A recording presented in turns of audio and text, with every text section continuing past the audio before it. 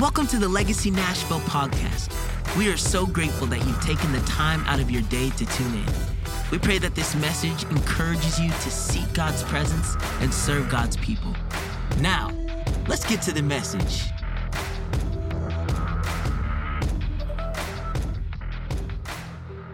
If you're standing up, stay standing. I want you to grab your Bible real quick. Stay standing. You're in Mark chapter 5 already, and we're going to read verses 31. No, we're not. 21.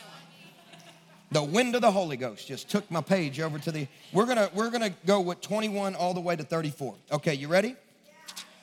Okay, and when Jesus had crossed again in the boat to the other side, a great crowd gathered about him, and he was beside the sea.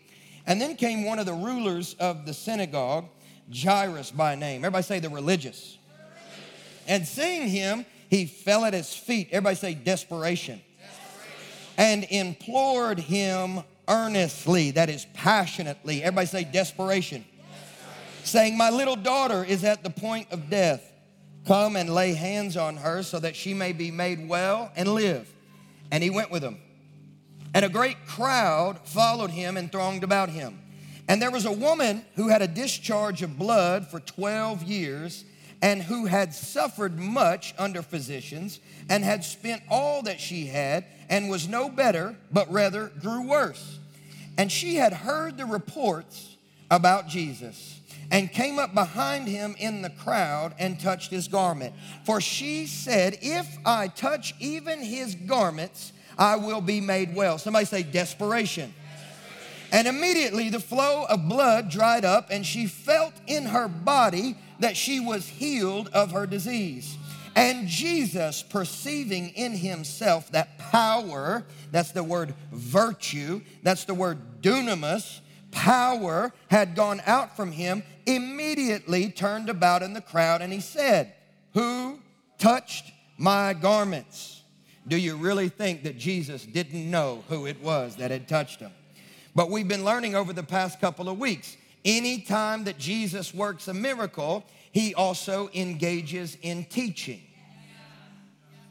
discipleship, training, because supernatural miracles become tutors in our lives, helping us to elevate our expectations as to what we now know is possible with God. So when I see a miracle, I don't have any more excuses not to believe that God can work that miracle in my future. I've seen God heal cancer before. God heals cancer, and I now know that. I've seen God heal leukemia before. I've seen God heal brain tumors before. I've seen God cause the mute to sing. I've seen God cause the deaf to hear. I've seen God cause the lame person to take up their mat and begin to dance. I now know God does all these things. God is good. Who touched me? He's about to teach a little bit. And he looked around and he to see who had done it. But the woman, knowing what had happened to her, she came in fear and trembling and fell down before him. Everybody say desperation. And told him the whole truth. And he said to her, daughter, your faith has made you well. Go in peace and be healed, signed, sealed, delivered, closed case, be healed for good from your disease. It ain't gonna come back. Be healed of your disease. Go in peace. So the title of my non-sermonizing talk today, my story is simply this: desperate times call for desperate measures. We've prayed a lot, but we'll pray one more time. Lord, we thank you for your word that's everlasting, never changes, never fades away. Lord, we thank you that even though heaven and earth may pass away, your word will stand forever. So we build a house upon the rock that is your word today. We build our house upon Jesus that is the living word today. And we say thank you for all of the breakthrough that you've provided. We expect more. We expect more. You're the God that keeps on giving. You're the God of infinity. You're the God of infinity and beyond. Thank you, Jesus. We expect more.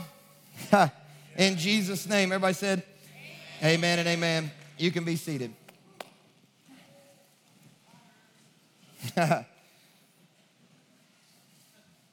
Oh, y'all thought we came to play. It's time to go to work. if we haven't done enough already. We could close and wrap right now. We've already had church. But since y'all stayed waiting in line all the way down the hill to have church today in the parking lot, might as well dig into the word just a little bit. Can y'all give me 20 minutes? Can y'all give me 20 minutes? Listen, if you RSVP'd and did not come, it is your guilt offering.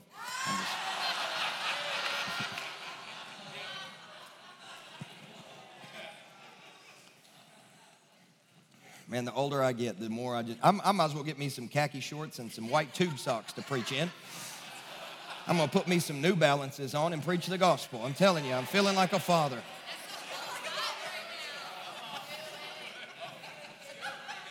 You know how dads stand when they look at the grass? Yep, I did that. I don't do that. Don't say that. Don't say that.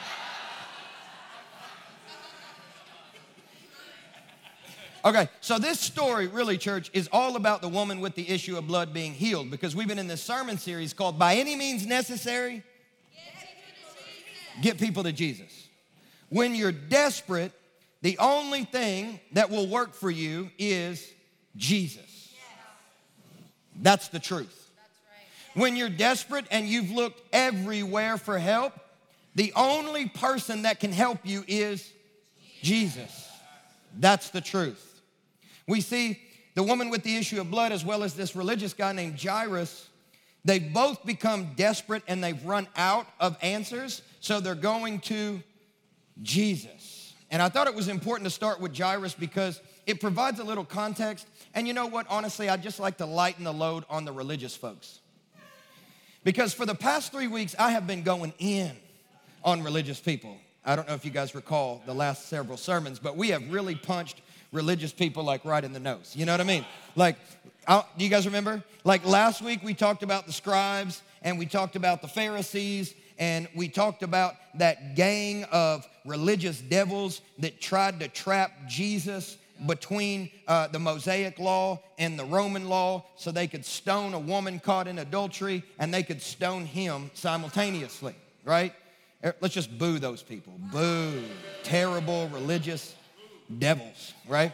And then the week before, we talked about the religious scribes and the Pharisees that were arguing and fighting and mocking the disciples of Jesus because of their inability to cast a demon out of a boy. You guys remember that, right? It's interesting that the demon caused the boy to become mute, and that's always the case when you have demonic activity happening around you, is it tries to silence you. But what faith does is when faith shows up, faith speaks. It releases the tongue. It releases the prophetic anointing. It inspires you in their spirit to prophesy. Demons always try to shut you up. God always opens you up. Demons say you better be quiet. God says you better speak up. So if you're wondering if it's God for you to witness to somebody and share the gospel and share your testimony so that by any means necessary you can get them to Jesus, the devil ain't never going to inspire you to prophesy or testify or preach the gospel. It's always the Holy Spirit. So if you're confused, should I share the gospel? Yes. It's the will of God. Somebody said amen. And then the week before that, we got after some other religious devils on that day, and we talked about the scribes and the Pharisees that were angry because Jesus forgave the sins of the helpless man that was lowered through the roof, and they, roof. It's a roof. Okay, so I'm from Kentucky. My wife says, you don't say roof right. No one knows what you're saying. The ceiling. They lowered the guy through the ceiling, and Jesus forgave his sins and he healed him. And they said, this guy is he's a heretic, right? And so they tried to trap Jesus in his own home and to label him a heretic. And what's interesting is that the Bible tells us that Jairus is actually one of these same type religious leaders because he is the ruler, which basically means he is the senior pastor of a local church of a synagogue, all right? So he very well may have been a part of the He-Man Jesus Haters Club up until this point. You know what I mean? Like, let's just talk bad about Jesus. Let's try to trap Jesus. Let's try to come against Jesus. Jairus could have been in that group. And you might have been thinking over the past couple of weeks, like, how in the world could somebody that steeped in religious evil get set free and come to the person of God in Christ Jesus? Here's how. Desperation. Desperation. Because I don't know if we have any parents in the room. I'm sure there's a few at least. But if your child was on the verge of death, I'd have to think that you would be willing to do anything to see them healed and get out of that bed. Jairus said, I am willing to sacrifice my ministry. I'm willing to sacrifice my reputation. I'm willing to sacrifice my influence.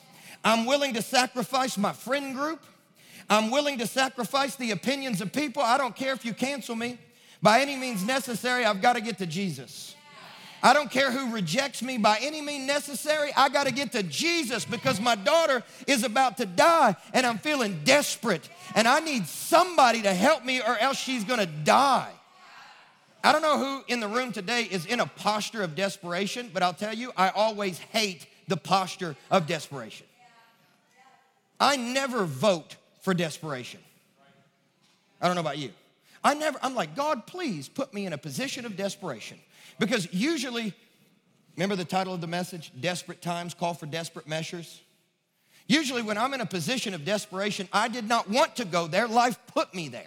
Life always arranges for your own Good Friday. And I'm like, I don't want to be here. I want to be #blessed, hallelujah. You know what I'm saying? But like, every now and then you'll be in this space, you're like, I do not know what to do. I got to go to Jesus. And those are the moments that we get delivered from religion. Those are the moments that we get delivered from the traditions of men. Those are the moments that we get delivered from the opinions of people. Because all of a sudden we no longer care who judges us when we worship like a wild man. I don't care what you think. I'm desperate. Listen, my pastor taught me that a hungry man has no manners. I don't know what you came to do, but I came to praise the Lord.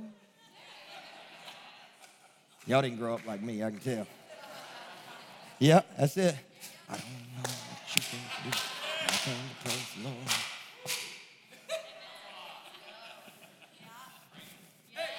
That's it, right there.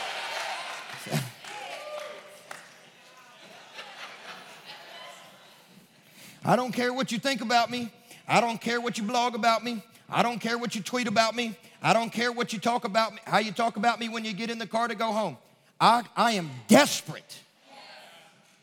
And that was the position that Jairus was in, which is why Jairus had so much urgency. He's the first character in the story that we see that is completely desperate. And so Jesus says, I'm going to go with you, which, by the way, Jesus does heal his daughter.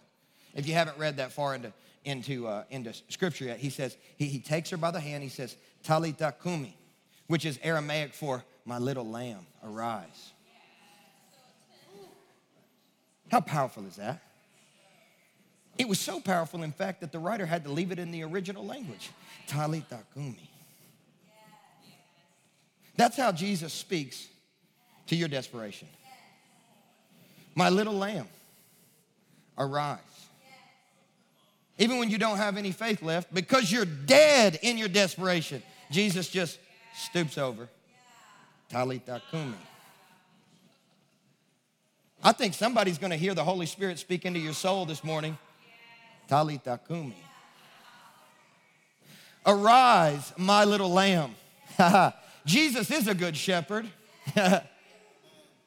So Jairus is like, Jesus, we're going to have to go, man. Like, I don't know if you're aware or not, but like my little girl is on her last breath. I don't think she's going to make it through the night. Like, hospice has come in. Like, we've already hired the professional mourners to begin to weep when she takes her last breath. We got to get you there fast, man. By any means necessary, you got to come with me. And so Jairus probably has Jesus by the robe, and he's like, look, I know all these other people, they've heard about you, but I need you most right now. So you're going to have to come with me, and we need to do it pronto. My little girl's about to die. If you are a dad in here, you know what I'm talking about. Scholars believe the little girl was like the age of 12, so she was almost a teenager. But I don't care how old your daughter gets to a father, that's still your little lamb. You're gonna have to get there, Jesus. And then people are touching them and grabbing them and saying, Rabbi, teacher, Jesus, Messiah, stop us, speak a little word to us, share something, tell us about the kingdom of God, give us some principles, show us a sign. And Jesus is on his way with Jairus, you know. Despite the fact that Jesus consistently rebukes the religious are not beneath him. Just because Jesus has rebuked you in the past, just because God's word has illuminated your sin to you, does not mean that Jesus will leave you in it. No matter how bad you are, Jesus will still walk with you. Yep, I'm gonna go bless you. I'm gonna bless your house. You've built a ministry on denying the Messiah, but I'm gonna bless your house. Come on. So he's walking. Come on, Jesus, we gotta get to my girl. And then all of a sudden, there's this woman. She now enters the story. There's another character in the story. And we don't get her name. We don't know where she's from. We don't know if she's a sinner. We don't know if she's righteous. But we do know this. She's desperate. She's desperate. And that's because she has been diseased with an issue of blood for over a decade. It has been 12 years, and the woman has been bleeding from her womb. Now, whenever I read stories like this in the Bible, I always go to WebMD. You never want to do that when you're sick, by the way. But for the sake of biblical research, you go to WebMD, because like you got a sniffle, you go to WebMD, they're like, you're going to die. You know what I mean? It's like everything is, you're on your way to die. But I went to WebMD, and so I was like, what would cause a woman to bleed for 12 years? And I actually have some options here from WebMD. It could be the result of childbearing. You know, she had a baby, never stopped bleeding. Could be the result of polyps on her uterus. It could be the result of thyroid issues. It could be the result of an infection in the cervix. And it could also be the result of cancer. Okay, so here's why I read that list. Because if you're in here today or you're watching online, and you've been bleeding, you have problems since childbearing, you have polyps on your uterus, you have any thyroid issues happening in your body, you have any infections in your cervix, or you even have cancer, Jesus can heal you, and he wants to. See, the miracle stands alone as a tutor. We now know that Jesus can heal all of these issues. Doesn't matter the symptom, the Messiah can heal you. She's been looking for help. She's desperate. She's gone to Jesus. She tried doctors. The Bible tells us that doctors have not helped her. They've only hurt her. And in the process, she's been hit with so many medical bills, she's now broke. If you are the victim of some type of medical malpractice, or you have been misdiagnosed and you were mistreated, listen, Jesus can heal you, and he wants to. If you've spent all of your money trying to take care of yourself, but you still have not figured out the problem, Jesus wants to heal you, and he can heal you. So, see, the miracles are tutors. And this woman, she's desperate because she's deteriorating. Like her condition is worsening every single day. And not only is she sick, church, not only has she been sick for a very long time, but here's what makes it even worse. She is Levitically, according to the law, unclean. Right? Now, this is even worse than being sick, I think, because in Leviticus chapter 15, this is what it has to say about unclean women. If a woman has a discharge of blood for many days, not at the time of her menstrual impurity, or if she has a discharge beyond the time of her impurity, all the days of the discharge she shall continue in uncleanness. As in the days of her impurity, she shall be unclean. Every bed on which she lies all the days of her discharge shall be to her as the bed of her impurity. That is unclean. Everything on which she sits shall be unclean, as in the uncleanness of her menstrual impurity, and whoever touches these things shall be unclean. Then they need to go wash their clothes. You need to go take a bath in water, and then you will be unclean until the evening. You have to understand that the woman is not only sick, but she's also, according to the law, classified in a people group which is called unclean, which means she is a societal outcast. She's a reject in the culture, right? So if let's say her name was Jane Doe, all right? People didn't say like, oh, here's Jane. They say, unclean Jane. See, her condition had become her identity. And I don't know who I'm talking to in here, but I have to believe that maybe the Holy Spirit led somebody online in here. And like your identity is now informed by your circumstance. Oh, that's who I am. That's my lot in life. I'm always going to be sick. I've always been sick, always going to be sick. I've always been a reject, always going to be a reject. Nobody's ever accepted me. Nobody ever will accept me. I'm not accepted. I'm not the victor. I'm the victim, and that's all that's ever going to be for me. That's just the cards. That's the hand I was dealt. Right? Who am I talking to? Because I believe that for some of us, we've stayed stuck for so long in our circumstance that we've now allowed it to inform our identity. That's just who I am. I'm unclean Jane. Jane, we're going to use Jane Doe and John Doe. Well, I'm unclean Jane. Well, I'm sex addict Jane. I'm drug addict John. I'm porn addict John. That's just who I am. I'm beat my kids John. I'm angry John. I'm cheater John. Are you with me? Man, I'm tramp Jane. I'm drunken Jane. I'm loose Jane. That's just who I am. It's the way I was raised, the way I'm always going to be. See, Jesus is not just in the business of healing you and all of your conditions, but he's also in the business of uprooting your identity from your circumstance and restoring you into his kingdom and into a family to say, this is who you are. You're not addict Jane, you're Jane Jesus.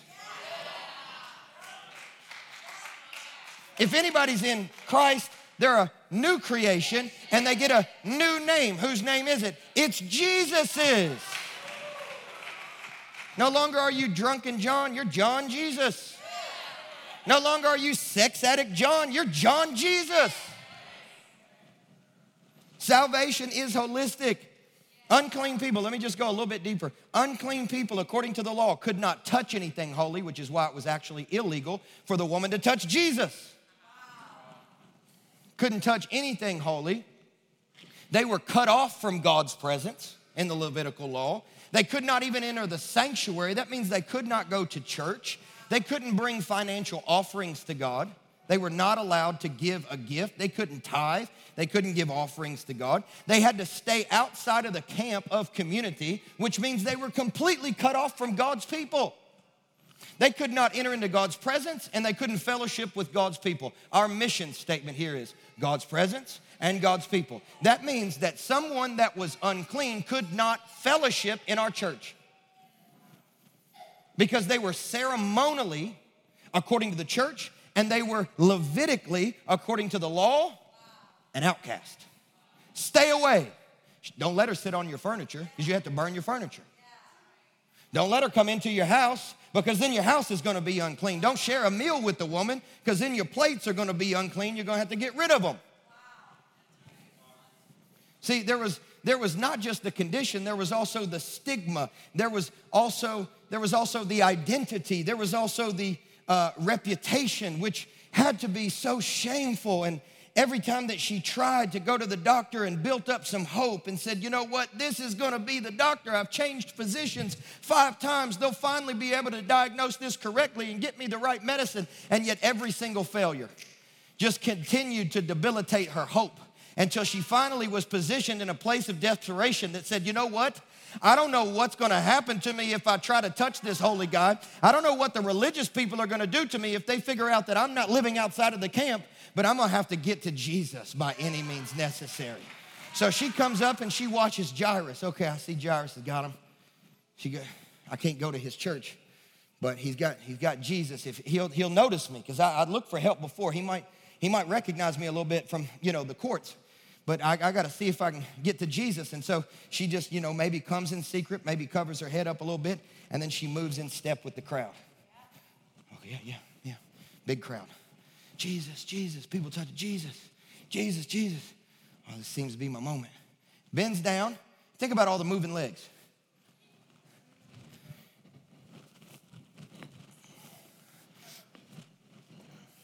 Doesn't cling to his ankle, doesn't grab hold of his calf. No, just touches. Just the fringe of his garment, just a little tiny piece of his clothing. So like an Orthodox Jew, which Jesus was, by the way, they wear this garment, and it's kind of got a funny name. I don't remember it, but it's got a hole in it, and they wear it over top, and then they got these, corners of the garment, and there's little tassels that are hanging off the garment. You guys ever seen one of those before? So like an Orthodox Jew would wear that under every outfit, right? That's what the woman grabbed hold of. You know what they call those corners? Wings. I don't know if you remember this, but in Malachi, the prophet said, healing shall flow from his wings. So the woman said, man, if I can just get hold of that wing right there. I'm desperate. If I can just touch the hem of his garment, then I'll be healed. Woo, look at that faith. He don't need to come to my house. He don't need to go to my tent. He don't need to speak a word to me. He doesn't need to acknowledge me. He doesn't need to recognize me. He doesn't need to lay hands on me. He doesn't need to pray for me. He doesn't need to dispatch an angel on my behalf. If I can just get to the point where I just touch just a little bit of Jesus, it'll be enough. My 12-year-old condition will have to go. All of my rejection will have to go. All of my shame will have to fall off. My identity will be, if I can just get, that's desperation. I don't know who I'm preaching to in here, but I just bet there's at least a handful of people who are like, yeah, I'm right there, Pastor. I can't do another year. I can't go another season. My position is desperation. And unless I touch Jesus, I don't think I'm going to make it. And if that's you in here, I want you to know Jesus has power for you. Jesus has got virtue for you. Desperation grabs hold of Jesus, and it doesn't let go until he blesses you. So she ends up, she grabs a hold of the tassel. She got the tassel. And then what does the Bible say? It says, immediately. Not tomorrow. There's some instances in the Bible where you'll see where people are healed the next day or a little bit later. But in this instance, immediately, the woman was healed, the blood dried up, and the Bible says she felt in her body that she was restored. What does that mean? That means strength came back. Not only did the blood stop flowing, but also I can tell that I have been empowered and I have been made whole. Perhaps the color came back to her cheeks. Perhaps, her iron count immediately went up. I don't know what happened. Perhaps she felt clear in her head, no more confusion because she wasn't constantly bleeding and weak and fatigued. Perhaps she felt energy for the first time in 12 years. This is who I am. This is who I'm supposed to be. I'm back, baby. I touched Jesus. I'm back. Some of you have forgotten what it feels like to feel good. So you're doing everything within your own strength to kind of feel good, whether it's staring into the bottom of a bottle, whether it's shaking that pill bottle after the kids go to bed where nobody can know that you're doing it. Some of us have forgotten what it feels like to feel good, and so we're looking for it in other things. But can I tell you, just grab hold of the fringe. Jesus is walking by. Listen, you ain't even got to try to steal healing from him because he freely gives it to you. You can't steal what you've already received for free. Woman grabbed a hold of it. I'm out of time now, but I'll finish real quick. Woman grabbed a hold of it, and Jesus said, who touched me? And what happened? The disciples were like, Jesus, come on, man. You're literally surrounded by a bunch of people. Jairus is trying to move you on. Like, come on, man, I'm desperate. Like, we got to hurry up. My daughter's about to die. And you got all these other dudes, they're touching you. They're trying to grab hold, trying to get you to stop. Jesus, come on, man. What are you talking about? Who touched you? No, somebody touched me. Because he acknowledged, power flowed through my physical body. Somebody just got restored right now. Who did that? Jesus knew who did it. Says his eyes. So he knows who did it. He's just taking the moment to pause and teach. Okay, somebody just got healed, and I'm going to train everybody around on what to expect from God by faith. So the woman gets healed, and she's scared to speak up and to reveal herself in front of the religious people, but also to Jesus because of her shame that's been spinning in cycles for 12 years, because of her reputation with the expectation of being rejected by holy people, and the tendency to be pushed out of any crowd because of her uncleanliness, and then knowing that this miraculous miracle was just work for her, that he might take it back. But the reason why he steps out and says, no, listen, I want you to listen, this is a teaching moment, is because I want to inform you, woman, that you did nothing wrong. You cannot steal a healing from me, because it wasn't even your faith necessarily that made you well, as much as, I know that's what the Bible says, but as much as it was my will.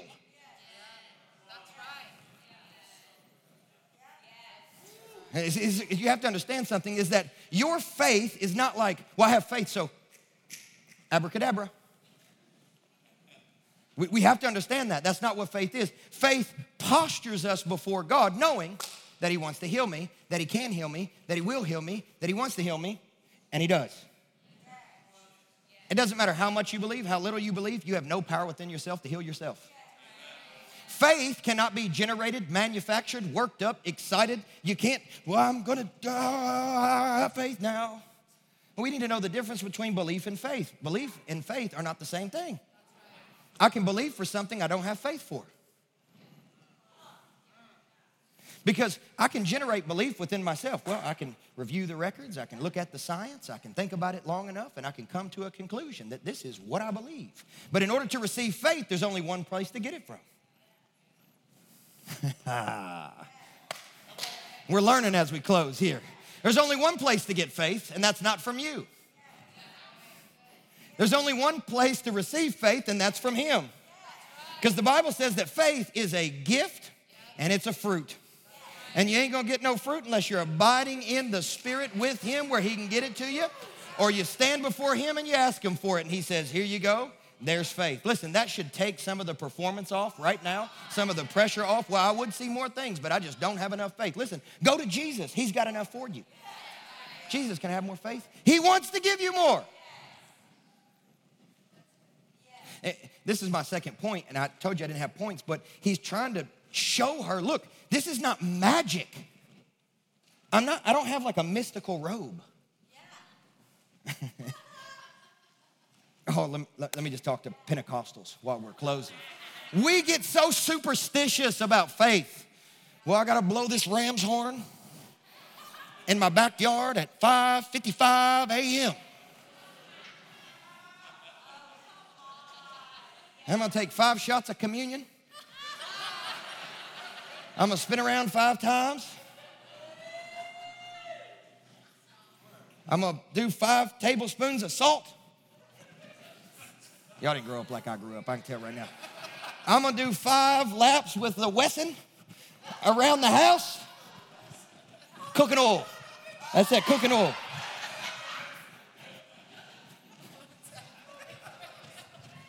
One more. Oh, that's only 4. 5th lap. 4 corners. I'm gonna add a 5th because 5 is the number of grace. I'm gonna anoint myself 5. Listen, according to your faith, so be it unto you. But what Jesus was trying to say is, look, this ain't magic. This is personal. It's not superstition. It's my goodwill. There's nothing magical about my robe. It's about the man that's wearing the robe. Ain't nothing magical about the church. It's about the man who lives here in the church. Ain't nothing magical about the paper and the ink. What's powerful is the person who wrote it. See, we get into this phase where everything's like impersonal. It's all formulaic. It's all steps. It's all religion. It's just packaged differently. And Jesus said, listen, this ain't religion. This ain't superstition. This ain't magic. This is personal. I don't have mystical garments. I want to heal you. It is my will to heal you. Therefore, I heal you and I give you the faith to be healed. She did have faith to be healed, but who gave it to her? He did. How did he get it into her? She had heard the stories. See, you don't underestimate the power of your testimony. Because it's your testimony that can be the seed that gets sown into somebody's soul. I have heard. See, that's the open door where Jesus starts to step in and deposit faith. I have heard about Jesus. And she heard about it enough where the Bible then says, and she kept on saying, if I just get to Jesus and touch the hem of his garment, then I will be healed. Faith. Jesus imparted it and he said, your faith has healed you. And here's the last reason why he wanted to make it public, and that's because he wanted to declare to everybody, she no longer has to hide. See, you may have been accustomed to living in secret for so long that you don't even want to be known anymore. And there is God saying, no, listen, you've got an assignment. You've got a purpose. You've got a call. You've got a message. You've got a story. You've got a testimony. You've got a gift. You've got faith. You've got understanding. You've got knowledge. You've got wisdom. You've got love. You've got a gift. I'm in you. You ain't hiding no more. My daughter. Deal with that, religious devils. My daughter. Deal with that, everybody who has rejected her. My daughter. Deal with that, everybody who's tried to identify her according to her labels. She ain't unclean no more. I'm not unclean because she touched me and I'm holy. She's now holy because she touched me and I'm clean. And so she could get up out of the dirt, wipe off the tears of her desperation and say, he touched me. My position of desperation enabled me for a touch from Jesus, the only answer to my problems, to my conditions, to my ailments, to my frailty, to my worry, to my identity issues and confusion, to all of my problems. It's just Jesus. At the end of it all, he's the only help for you. That's it. I don't know about you, but I want to have desperation for him. Anybody else? Yes. Listen, I don't always like what it takes to put me in a place of desperation. But when I touch Jesus, the costs are no longer worthy of consideration because of what you get in return. I know it's a scary prayer to say, shake everything that can be shaken. Hold on, wait, leave that though. Shake everything that, nope, I need that money. Shake everything that, no, I need that reputation. Shake everything, no, not that, God. I said shake everything, but in the shaking, can you leave some stuff alone? And he's like, no. I'm gonna answer those scary prayers. I'm gonna shake everything that ain't me. God, I'm desperate. What I built my life on has now disappeared. I'm desperate. But when you get him in return, you can look back on it and say, thank God. Thank God. That was nothing more than a house on the sand. But you know, a house on the sand is a beach house. And it's appealing. But it's not strong. It's sexy, but it's not stable. It's culturally attractive, but it has no ability to withstand storms. So we build on Jesus. It's not always beautiful, but he is. Life ain't always put together, but he is. He is the rock on which I stand, my firm foundation. Thank you for tuning into the Legacy Nashville podcast. If you'd like to support the ministry, you can do so at legacynashville.org/give. If you're listening on iTunes, make sure you log into the store and give us a good review. This helps our podcast reach new people with the good news of Jesus Christ. Join us again next week for another powerful word.